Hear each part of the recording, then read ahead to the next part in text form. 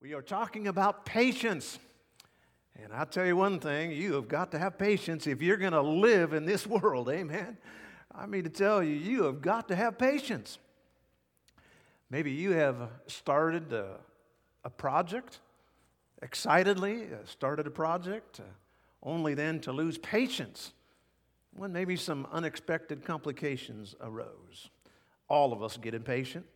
We all make rash decisions when impatience gets the better of us. How many of us, just about 99.99%, would say that they've been in a line before, got impatient, went to another line, and that line was slower than the other line? That's just about my lot in life. There's a stoplight down here at our, down not far from our church here, and I told my wife, I said, I don't know what it is about that thing. It's demon-possessed. But I promise you, 99% of the time when I drive up there, it turns red. And I don't know, it just does. But it's an anti-Christian light, I'm sure of it, for sure. But the fact is, we all get impatient, and I'm just as impatient as the next person. But there's a more serious concerns upon our life when it comes to patience. And that is sometimes we get impatient with God. We start serving God, we start going to church, we start reading our Bible, we start, wanting to really do something for God, and then when we don't see a miracle a day, we get a little bit upset at God, or we begin to flounder in our Christian life. And so many people just go here and go there. They just lost their patience. The Christian life didn't just cure everything. And sometimes we have issues that are long-standing that take some biblical action to make sure that they get taken care of. Others try to be patient by some modification technique. I was getting a little impatient the other day, and my beloved, precious wife said, honey, just breathe. Just take a big, deep breath. And that's not a bad concept, really, but I will tell you that there are times when breathing deeply doesn't work. It's bigger than that. And then other folks try to, just displace the responsibility for impatience and just say, well, I'm just really not a patient person. That's just not me. That's just not I'm not born a patient person.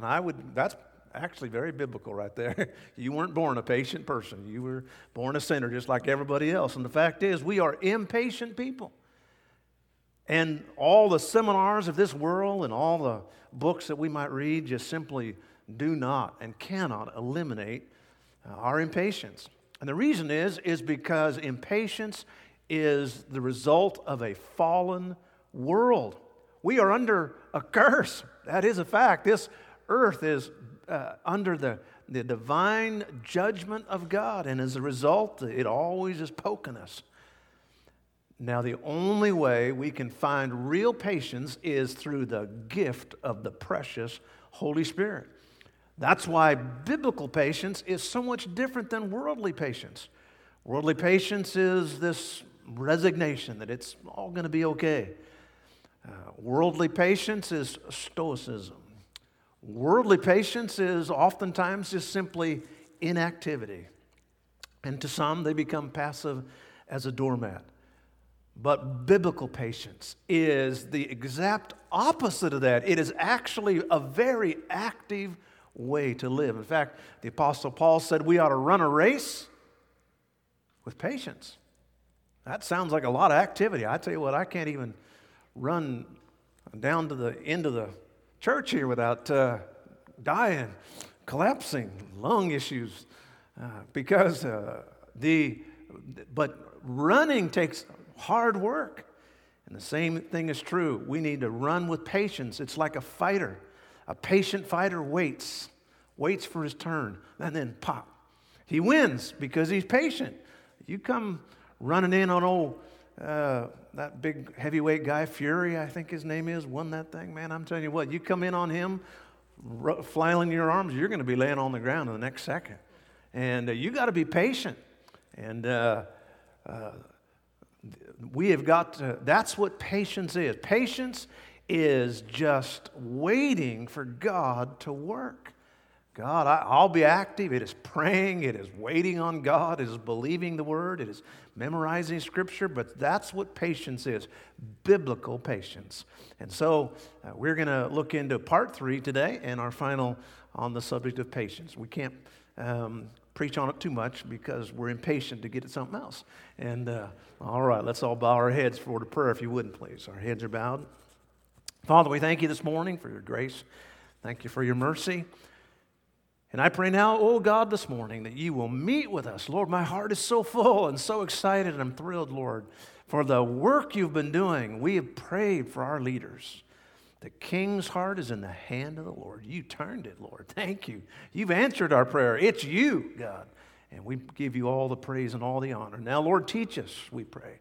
This another part of this wonderful, great truth called patience. In Jesus' name, amen. All right, in the New Testament, there are 2 main words for patience, macrothumia and hupomone, 2 Greek words, kind of strange-sounding words, and we don't usually do a lot of Greek class here, but they actually are very important. And the word macrothumia has 3 main ideas in Scripture, and we looked at that a couple of weeks ago, and that is that patience never gives in to negative circumstances.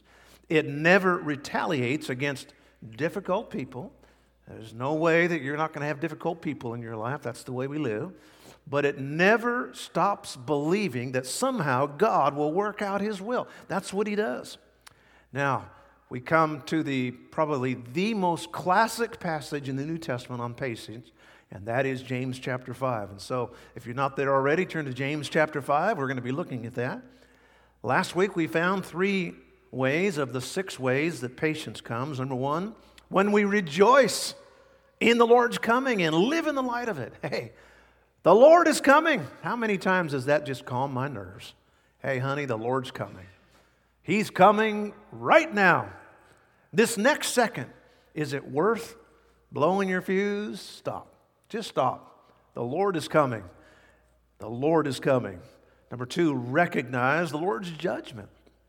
Not only is He coming, and that's a great thing, but the fact is, that ought to give us a healthy fear of God because, hey, we want to be obedient to the Lord. Then finally, it is the way to get patience is to receive the Lord's servants, to live in the pattern of these wonderful men and women of God. Patience. The other day, a man was walking through the supermarket, and with all the other restrictions that we have on us right now, he had a screaming baby in his shopping cart. A woman noticed him very calmly repeating, "Keep calm, Albert. Keep calm, Albert." Finally, with deep admiration for that man's patience, she thought she would brighten his day by just giving him a good word of commendation. She went up to him and said, "Sir, I've been watching you, and I've just got to commend you. Your patience with baby Albert." The man looked at her and said, "Baby Albert? I'm Albert." and I got to repeat to myself as well, patience, Tim, patience. But there's a better way. All right, let's go to number 4 now. And if you're looking online there, you have it, the Lord willing, up on your screen. And for those of you here, do we have it? Nope. All right, well, you're just going to have to follow along. Recall the Lord's blessings and live in the joy of that. James chapter 5, verse 11, "Behold, we count them happy which endure." Behold, we count them happy which endure. We're just going to stick with verse number 11 here of James 5 today, and we're going to dissect it. We count. That doesn't mean we do the numbers, although in a sense it does. It just means it's common knowledge. Everybody knows this. Experience teaches us, whether you're an unbeliever, whether you're a believer, the fact is it's biblical, it's just common sense, common knowledge. People who endure, people who are patient, people who are wise through their trials, people who keep their testimonies, people who stay positive are happy people. That's the point. James said, look, if you want to be happy, just stay patient. Be patient. That's common knowledge. Everybody knows that. That if you want great things to happen in your life, be patient. Patience pays off. Now, we've been told that Maybe you were growing up and your coach told you, be patient now. Just keep working at it. Keep repeating it. Keep repeating it. Patience, patience. Maybe you're a musician and you had to learn how to play that piano. You may not know this, but I actually studied piano. I did. I didn't study until I was an adult man. Actually, I was a pastor. And our music director at that time, he was a real great guy, but he really didn't have a lot of music knowledge. He really great singer, wonderful guy. But I said, tell you what we'll do. We'll both go to Delta College, and we'll take a night class. We'll take piano. I almost said piano. We're going to take piano lessons. And he said, okay, Pastor, but I'll only go if you go. Okay, I'll go. And I really wanted a guy that could do music, and so we went. And I'll be jiggered if that guy didn't quit the class, but I hate quitting, so I finished a whole semester. But I tell you one thing, nobody plays hot cross buns like me. And but I can play them for sure. But tell you what, I didn't go very far because I'm not patient. At least I'm not patient with playing the piano, that's for sure. But patience paid off. Whether it be sports, whether it be music, career, you've got to be patient. Relationships, finances. I mean, some folks are jumping all around, and it just doesn't pay off. Here's what Pastor James says. He says, now think about it. Just think about it. Just go back over your life and think about patient people. He said, people who embrace life with patience, they just get blessed. Now, that's common knowledge, he's saying. But we know there's even more than common knowledge. It is also biblical knowledge. God pours His grace on patient people. Biblically patient people are flooded with the joy of God. They are flooded with the peace of God. It is a tremendous reminder that people who are blessed are people who have patience. Now, some people are impatient, and regardless of moral concerns, or regardless of biblical concerns or ethical concerns, it makes no difference. We're going to do what we want, and we're going to grab the gusto. We're going to do it now. That's not God's plan. God's plan is to be biblical and to wait on God and to do it the right way, to do it biblically, to do it morally, to do it legally. And then when we do that, it pays. Patience pays. And that's what he's trying to say here, that patience always has a reward. Patience, biblical patience, pays. In the waning days of the earthly ministry of our Lord and Savior, Jesus Christ, the disciples needed to get some things settled. And so they said to the Lord, Lord, can we talk to you for a second? And you'll find that in Luke chapter 18. Luke chapter 18, verse 28. Then Peter, and he was often talking, and he was representing James and John and his brethren. He said, lo, or think about this, we've left all. Probably a little overstatement, but for the most part true. Lord, we have left all, and we have followed you. And he wasn't complaining. He said unto them, verily I say unto you. Now, here's Jesus' response to Peter. Peter was saying, you know what, Lord, we love you. We honor you. We want to serve you. And we'll do whatever is asked of us. And we're not complaining. No way, shape, or form are we complaining. But being human, Peter said, Jesus, could you at least give us a sense if there's a perk to serving God? Are there some, are we going to get some payment? And when we started this project so many years ago, one of the things we used to tell men who would come out and work, and women for that matter, we'd tell them, we want you to know that your pay is out of this world. And it is, because we weren't paying them anything in this world. We were paying them, they were getting eternal benefits. And that's, Jesus did say that in a sense. Listen to what he says, verse 29. He said, and I said unto you, now Peter, listen to me, and James and John, and all you guys, listen up. Now I know you've sacrificed, and I'm not discounting that. That's a great thing. But I promise you that there is no man, there is nobody, if you have to leave your house, for the cause of Christ, for some reason, if you have to lose your house, or maybe you can't ever purchase a house because you've given your money away or whatever, but if you don't have a house, or if your parents Verse 29, your parents turn their back on you, or your brothers, that means your immediate family, your brothers and sisters, or even your wife or your husband, if they turn their back on you, I mean, they just walk away from you, or even your children. If for the kingdom of God's sake, if that happens, he said, let me tell you something.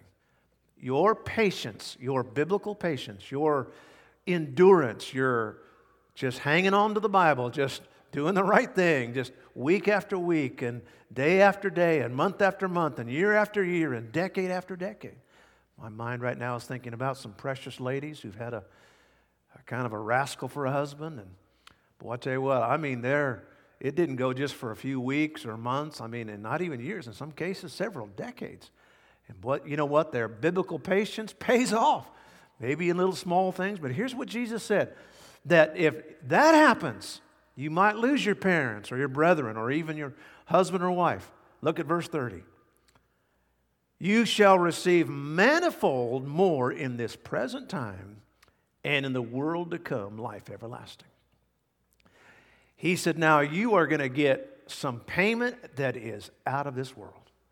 Now, what kind of payments do we get that's out of this world? Well, God calls them rewards. There are at least 5 crowns or rewards found in Scripture. There's a crown for faithfulness. There's a crown for enduring persecution. There's a crown for giving and crown for teaching. And there's just some wonderful crowns. You say, what good are crowns in heaven so I can really look good? No, we have something to give Jesus. And wouldn't that be great, something to give Jesus for all he's done for us, to give it to Jesus. And so we're able to lay those crowns down at the feet of Jesus because we've been patient. And so these crowns are wonderful. And of course, the greatest gift of all is eternal life. I mean, have my name written in the Lamb's Book of Life. I think that would qualify in that part of the verse there where it says that it is in the world life everlasting. I mean, what could be better than that? Jesus said, Peter, trust me, you have life everlasting. For the rest of your life, it's going to be good. What a tremendous difference to have to say to somebody, for the rest of your life, it's going to be bad. But Jesus said, for the rest of your life, it's going to be good. Now, I think being in the Lord's work and being in church, and we're here, and we say, yeah, we get that. I get that. I believe that. That's me. I believe that. There's going to be rewards, and I'm looking for those rewards, and I just keep serving God, and I want to be faithful, and I just know those rewards are coming. But I want you to look at this verse again, verse 30. The first part of that verse says, the last part of that verse says, life everlasting in the world to come, afterlife. But then he said, in this present time. What? Really? Wow. He said, patience pays. It pays because you have eternal rewards. It pays because you have crowns. It pays because you have eternal life. You've hung in there. You've followed the Word. You've been accepted Christ as your Savior. But it is also personal ones in this life. Really? Wow, what kind of things does he talk about here? He said you get the grace of God. You get the comforts of the Holy Spirit. You get the blessed privilege of a close relationship with the Lord. And I tell you one thing, it is a tremendous feeling to wake up in the middle of the night and to know you're close to the Lord. I don't know what it is about middle of the night stuff, but it sure exaggerates everything. I mean, if it's cold, it's 30 below, in my room. If it's hot, it's, 150 in my room. Something about wake up in the middle of the night just exaggerates everything. But it also exaggerates the sense that, this is bad or this is not good. And, but thank God for the peace of God in the middle of the night. Those are great benefits. The benefits of the Holy Spirit, the great grace of God, the strength of God, the power of a good conscience. I mean, these are things that money can't buy. And Jesus said, I will promise you, if you will have biblical patience, you'll do the right thing. You'll do the biblical thing. You'll be patient. You'll wait on God. You'll do the ethical thing. You'll do the moral thing. You'll do the legal thing. If you do the right thing, then you're going to be rewarded. Not only in eternal life, yes, and not only in crowns and rewards, but thank God there are blessings now. I mean, manifold. I mean, so many I couldn't even talk about. I mean, just manifold blessings. And I can tell you that after being in the ministry now for all these years and being here in this area and seeing all these manifold blessings and almost 50 manifold blessings of grandchildren and manifold blessings, yes. A guy told me the other day, he just looked at me and said, man, I feel so sorry for you at Christmas time. I said, yeah, it is. It's terrible in one sense, but I said it is an absolute blast to open all those presents up. And the other day I just realized, you know what? I'm going to the grave broke. I mean, I am. The only thing I'm going to have on is some clothes, I hope. And I mean, that's it. So I'm picking out my suit because I'm taking nothing else. I mean, that's it.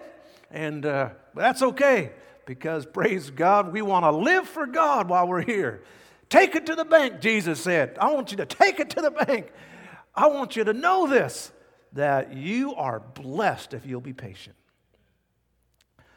You know, the history books are filled with stories of gifted people whose talents were overlooked, but their patience paid off. About, maybe 60, 70 years ago or so, Kansas City, there was a young man by the name of Walt Disney. He was fired by the Kansas City newspaper because he simply had no good ideas. As a result of losing his job, he had no place to stay there in Kansas, and so he became acquainted with a local church, and they let him sleep in the basement. The only thing was that basement was infested with mice. He tried to make the best of it, and he even named one of the mice Mickey. Walt Disney there in the basement of that Kansas City church, and the rest, of course, is history. Yes, patience pays off. All right, number 4, recall the Lord's blessings and then live in the joy of that.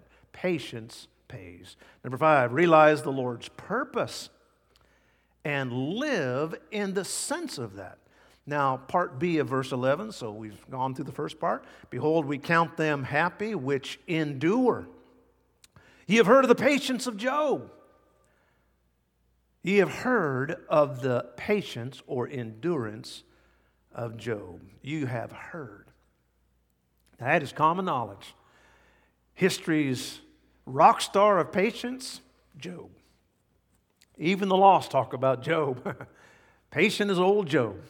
And by the way, a little footnote here about this little statement. You know, and those of us in our church, we know that we are in a battle for the Bible.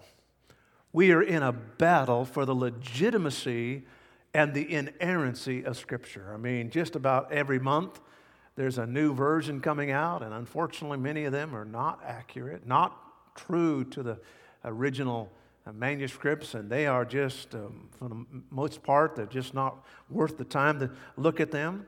But there is a battle for the Bible, and the liberals, and one of the things that they say, the liberal, anti-literal mindset says that Job was nothing more than a fictitious poem, and he was just a character out of, folklore. No.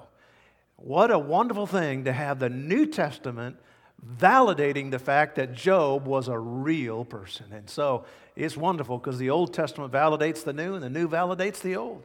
Here, Pastor James says everybody knows that Job was real and he was a patient man.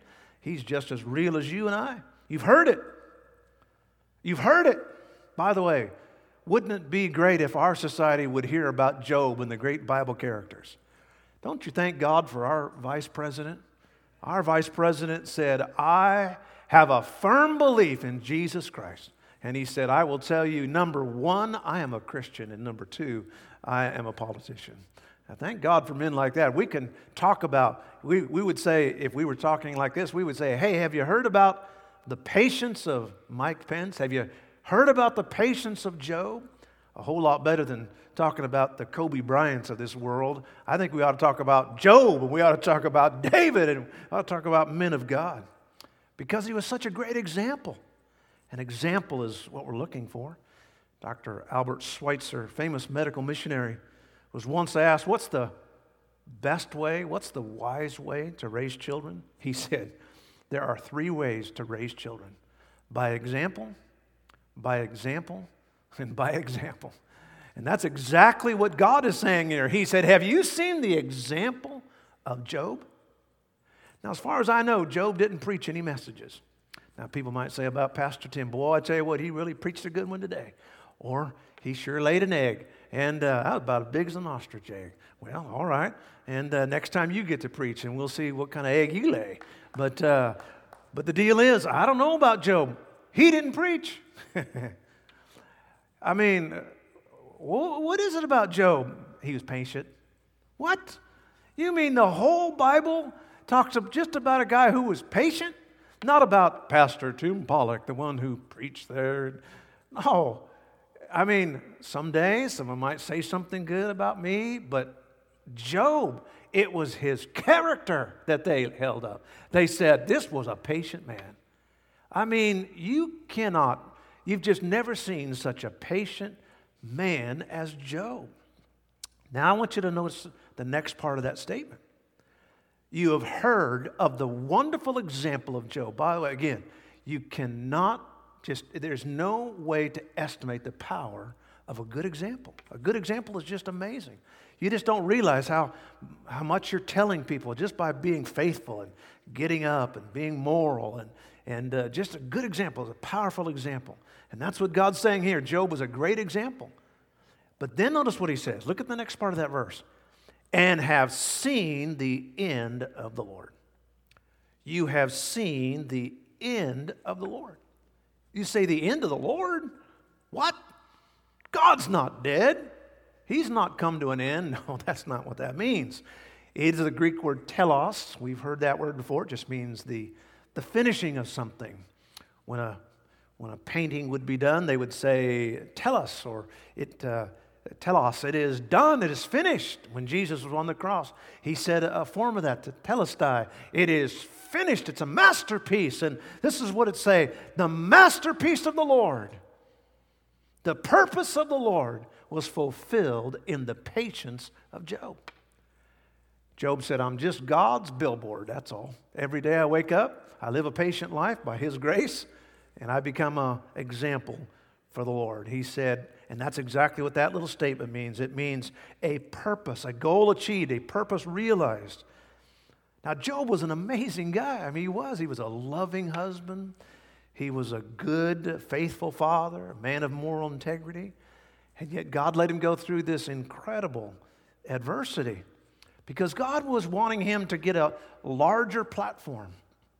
And his difficulties, his trials just gave him a strength to be able to talk about his life. And so that's what he did there. And that's exactly what he did. Job has been preaching to us. By the way, the book of Job was the oldest book, not the oldest in what happened. That's, of course, Genesis chapter 1, but actually the oldest in the fact it was written down. The book of Job.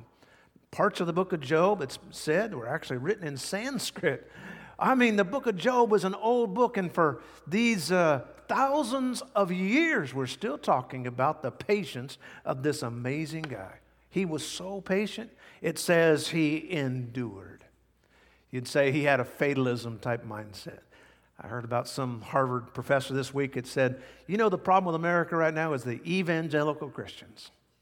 Because of their fatalism. They feel like that, you know, we're going to die anyway. Brother, that's not fatalism. That is Christianity. That is realism. It always, just intrigues me. Everybody always talks about saving lives. We're going to save lives. Well, let's, at the risk of being inelegant in my speech, let me just say, you do not save a life. I promise you. You postpone death. I mean, you'd say, well, we saved a life. So let me get this right. They don't die at 75, they die at 85. Now, I'm all for that. I'm getting closer to that all the time. Hallelujah. I'm all for, getting a little longer. I mean, let's keep the Grim Reaper over there. I don't want to see that guy. But, folks, fact is, nobody saves a life. Jesus saves a life. Jesus saves a life. We just postpone death. That's all we do. And thank God for those good doctors and others who, with the blessing of God and the favor on medicine and all that, are able to do that. But it says here that Job, he endured, not with a fatalism, not with a worldly resignation.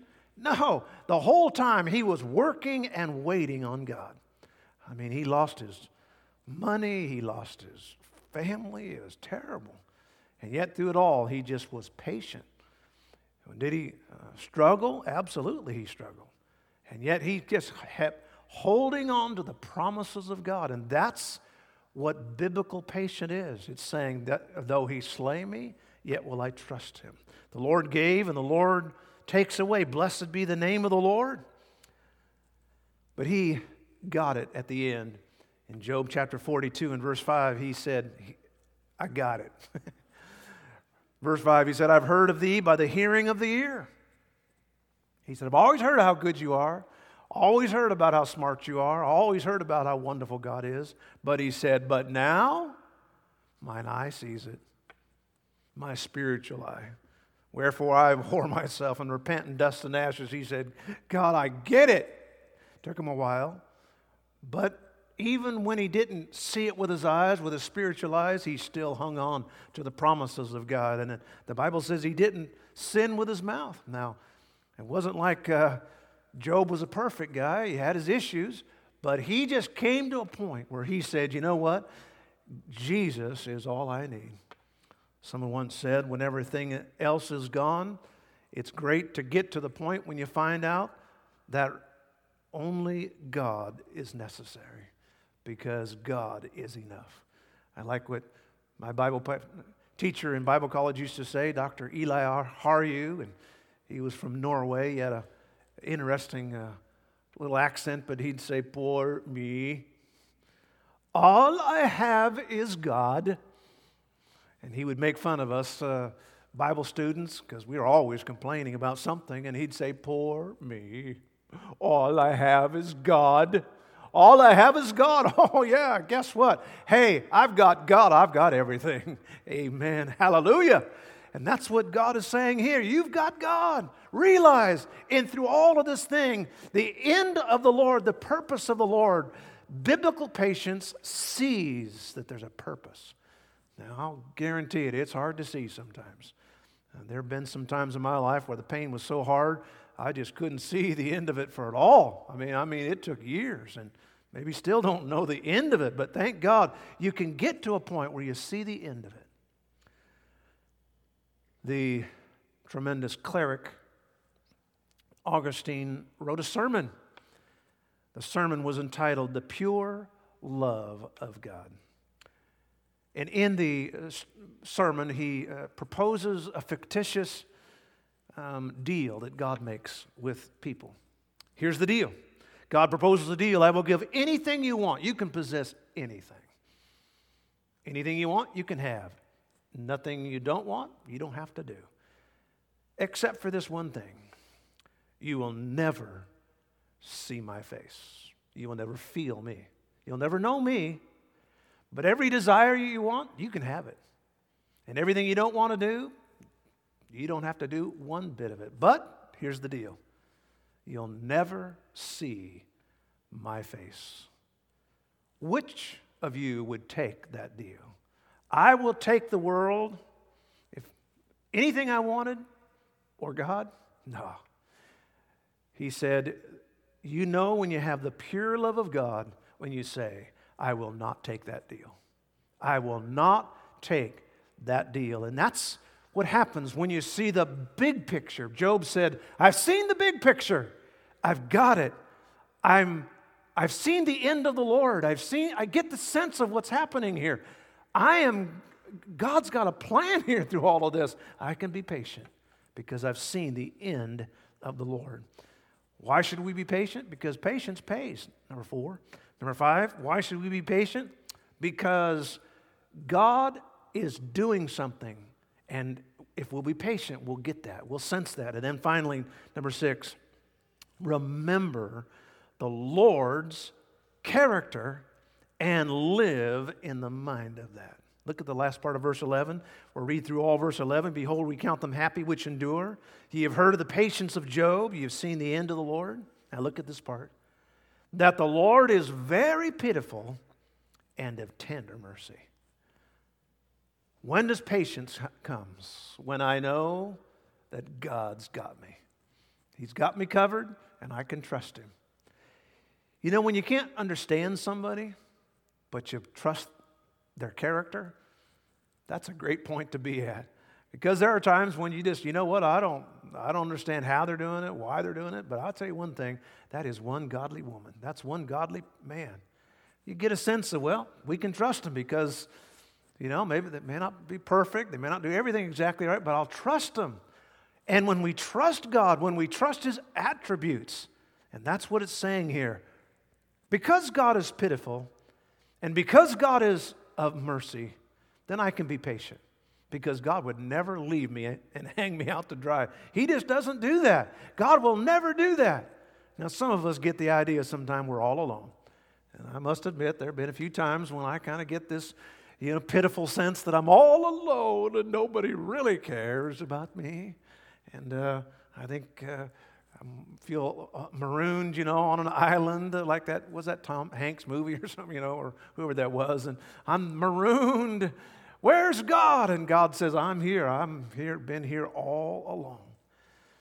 And God allows us to wonder about Him, but as we ask these questions about God, He just confirms it with His wonderful character. There are at least three questions that Job asked God. In fact, the book of Job is amazing because there's so many questions. If you want to have a wonderful study, go through all the questions that Job asked in the book of Job and all the questions that God asked. The rest of his knothead friends, I wouldn't worry about them. But anyway, here are three questions Job asked. Job chapter 3 and verse 11. Why died I not from the womb? I mean, by the way, that goes down to the very essence of the purpose of man. I mean, you can't get any more core question than that, can you? Why am I alive? What is my purpose for being here? And God was saying, look, you've got to trust me in this. I've got a plan for your life. You're not just my punching bag. You're here to give glory to God. There's a second question that Job asked, chapter 9, verse 12. How should a man be just with God? How is it possible to ever please God? Our poor little friends over there in many countries, they try to please their God. They'll put little oranges on their mantle. You go into these homes here, even in America, that come from Eastern religions, and they'll burn incense. They're trying to please God somehow. Is there a way to please God? Is there a way to please my God, my Buddha, or whatever? Many of us ask the same thing about God. Is there a way to please God? Oh, I'll try to please God by getting baptized, and certainly that's a pleasing thing, but we have all these concepts about pleasing God. And the answer is no. The truth is there's no way to please God, a just God, without having our sins forgiven, without having them justified by the justifier, the one who can make us as though we have no sin. And that's the answer Job found out, that because God is so just, and because God is so holy and wonderful, I found out that no man can't do it on their own. They need a Savior. And then there's a third question, Job chapter 14, verse 14. If a man die, shall he live again? Now, this is a better question than maybe the other ones, much more noble. Because too many people today just put their head in the sand and say, you know what? I'm not getting worried about the afterlife. I've got too much to worry about right now. What? How crazy. We would tell a person like that, it's like a person not preparing for end of life or retirement. I mean, that is so silly.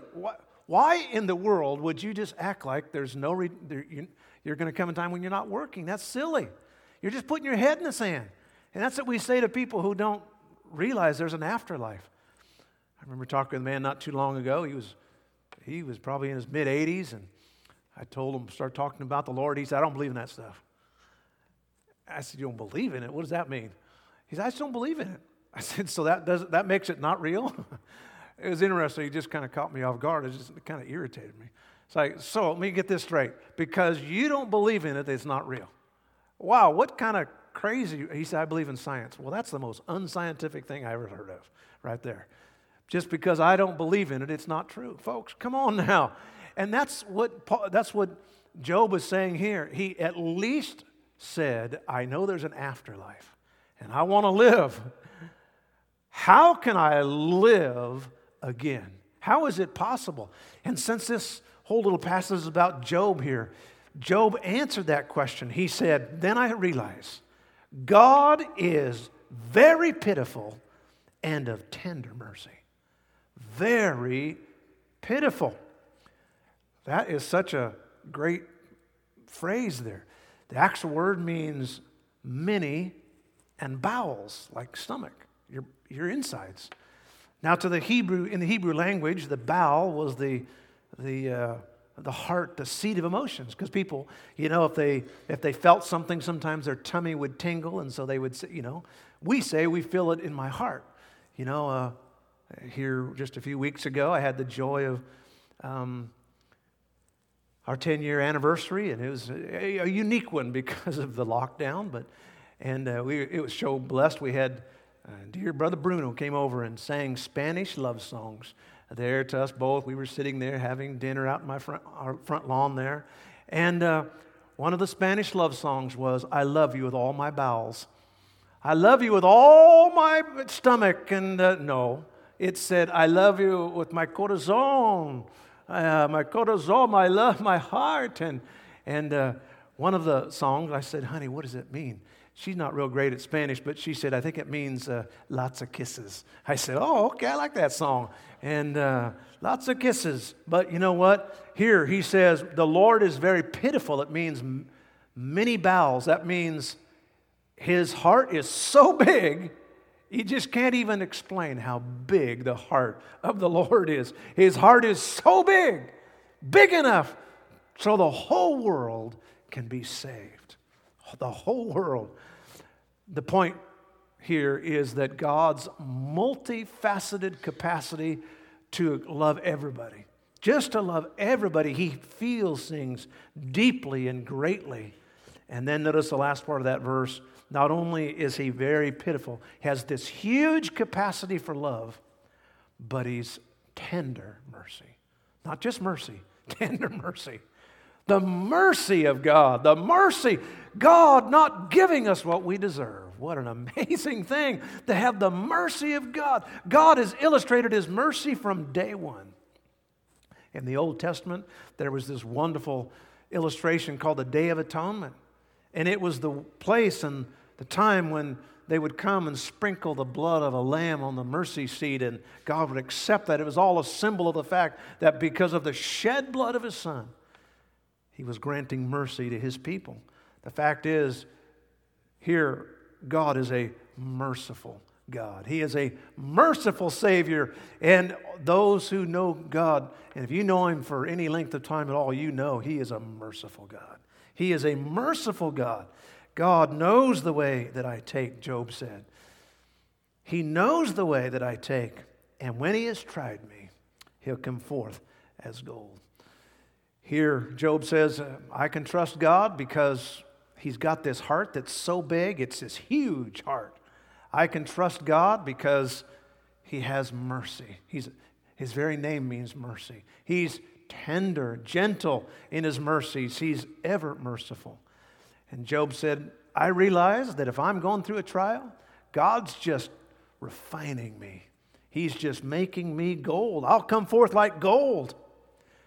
I love what Charles Spurgeon says about that verse. He says, the refiner is never far from the mouth of the furnace when his gold is in the fire. God's a refiner, not an arsonist. Sometimes we look at God and said, God, you're burning me. And God said, no, I'm refining you. And I promise you, I've got my hand on the thermostat. And I'm not going to allow that to get too hard, but it's hot enough to refine you. And how do we know it's going to be all right? Because He's a merciful God. When I see the attributes of God, the tender mercies of God, the beauty of God, then I can make it through this world. You and I go through lots in this life, and the only way to make it is to have biblical patience. It's a combination of not giving people what they deserve. It's getting through and not being negative. It's seeing the bright side of things. It's hanging in there. It's hold on to the promises of God. It's watching the examples of others. It's all of these things and more. It's asking the Holy Spirit for its strength. But really it comes down to the fact, and this is what we end with, it comes down to the fact that you can trust God because He is a merciful God. You can trust His nature. We can trust Him because of His attributes. Corrie ten Boom once said this. Corrie ten Boom, who had to go through so much during World War II as a Jew, and Corrie ten Boom took care of those precious Jewish people, and it was some dark days. Here's what she said about God and His attributes. She said, when a train goes through a tunnel and it gets dark, you don't throw away your ticket and jump off the train. You just sit there and you trust the engineer. You trust the engineer. And that's what I'm saying to each of us here this morning, brothers and sisters. I'm saying we got to trust the engineer, because sometimes this world is like a dark tunnel. But we are going to trust the refiner. The refiner is never far from his gold. His hand is on the dial. Life is a race, and as such, we run it with biblical patience. I'm going to end this morning with a little piece. Touch my heart, and I believe it will you. It's a story of a young man who was in a race and wanted to give up. Quit. Give up. You're beaten, they shout and plead. There's just too much against you, you know. This time, you can't succeed. And I start to hang my head in front of failure's face. My downward fall is broken by the memory of a race. Hope fills my weakened will as I recall that scene. For just the thought of that short race rejuvenates my being. As children's race, young boys, young men, how I remember well. Excitement, sure, but also fear. It wasn't hard to tell. They all lined up so full of hope, each thought to win that race or tie for first. If not that, at least make a second place. Their fathers watched from off the side, each cheering for his son. Each boy hoped to show his dad that he would be the one. The whistle blew, and off they went, young hearts and hopes afire. To win, to be the hero there, was each young boy's desire. One boy in particular, his dad was in the crowd, was running near the lead and thought, my dad will be so proud. But as he speeded down the field across a shallow dip, the little boy who thought to win lost his step and slipped. Trying hard to catch himself, his hands flew out to brace, and mid the laughter of the crowd, he fell flat on his face. So down he fell, and with him hope. He couldn't win it now. Embarrassed, sad, he only wished to disappear somehow. But as he fell, his dad stood up and showed his anxious face, which to the boy so clearly said, get up and get in that race. He quickly rose, no damage done, behind a bit, that's all, and ran with all his mind and might to make up for his fall. So anxious to restore himself, to catch up and to win, his mind went faster than his legs, and he slipped and fell again. He wished that he had quit before with one disgrace. I'm hopeless as a runner now. I shouldn't try to race. But in the laughing crowd he searched and found his father's face. The steady look said again, get up and get in that race. So he jumped up to try again, 10 yards behind the last. If I'm going to gain those yards, he thought, I've got to run real fast. Exceeding everything he had, he regained 8 or 10, but trying so hard to catch the lead, he slipped and fell again. Defeat! He lay there silently, a tear dropped from his eye. No sense running anymore. 3 strikes, I'm out. Why even try? The will to rise had disappeared. All hope had fled away. So far behind, so ever prone, closer all the way. I've lost. So what's the use, he thought. I'll live with my disgrace. But then he thought about his dad, who soon he'd have to face. Get up. An echo sounded low. Get up and take your place. You were not meant for failure here. Get up and get in that race. With borrowed will, get up, it said, you haven't lost at all. For winning is more than this, to rise each time you fall. So up he rose and ran once more, and with a new commit, he resolved that win or lose, at least he wouldn't quit. So far behind the others now, the most he'd ever been. Still he gave it all he had and ran as though to win. 3 times he'd fallen stumbling. 3 times he rose again. Too far behind in hope to win, he still ran to the end. They cheered the winning runner as he crossed first place, head held high and proud and happy. No falling, no disgrace. But when the fallen youngster crossed the line, last place, the crowd gave him the greater cheer for finishing the race. And even though he came in last with head bowed low, unproud, you would have thought he won the race to listen to the crowd. And to his dad he sadly said, I didn't do so well. To me, you won, his father said, because you rose each time you fell. And now, friend, when things seem dark and hard and difficult to face, the memory of that little boy helps me in my race. For all of life is like that race, with ups and downs and all. And all you have to do to win is rise each time you fall. Quit. Give up. You're beaten. They shout in my face. But another voice within says, get up and get back in the race. And we are here as a church. We are here as a family. We are here to remind ourselves that it is a race that we're in, and we are in it till the end. And thank God we have His grace. I'd like each of you to bow your heads with me, please. Our heads are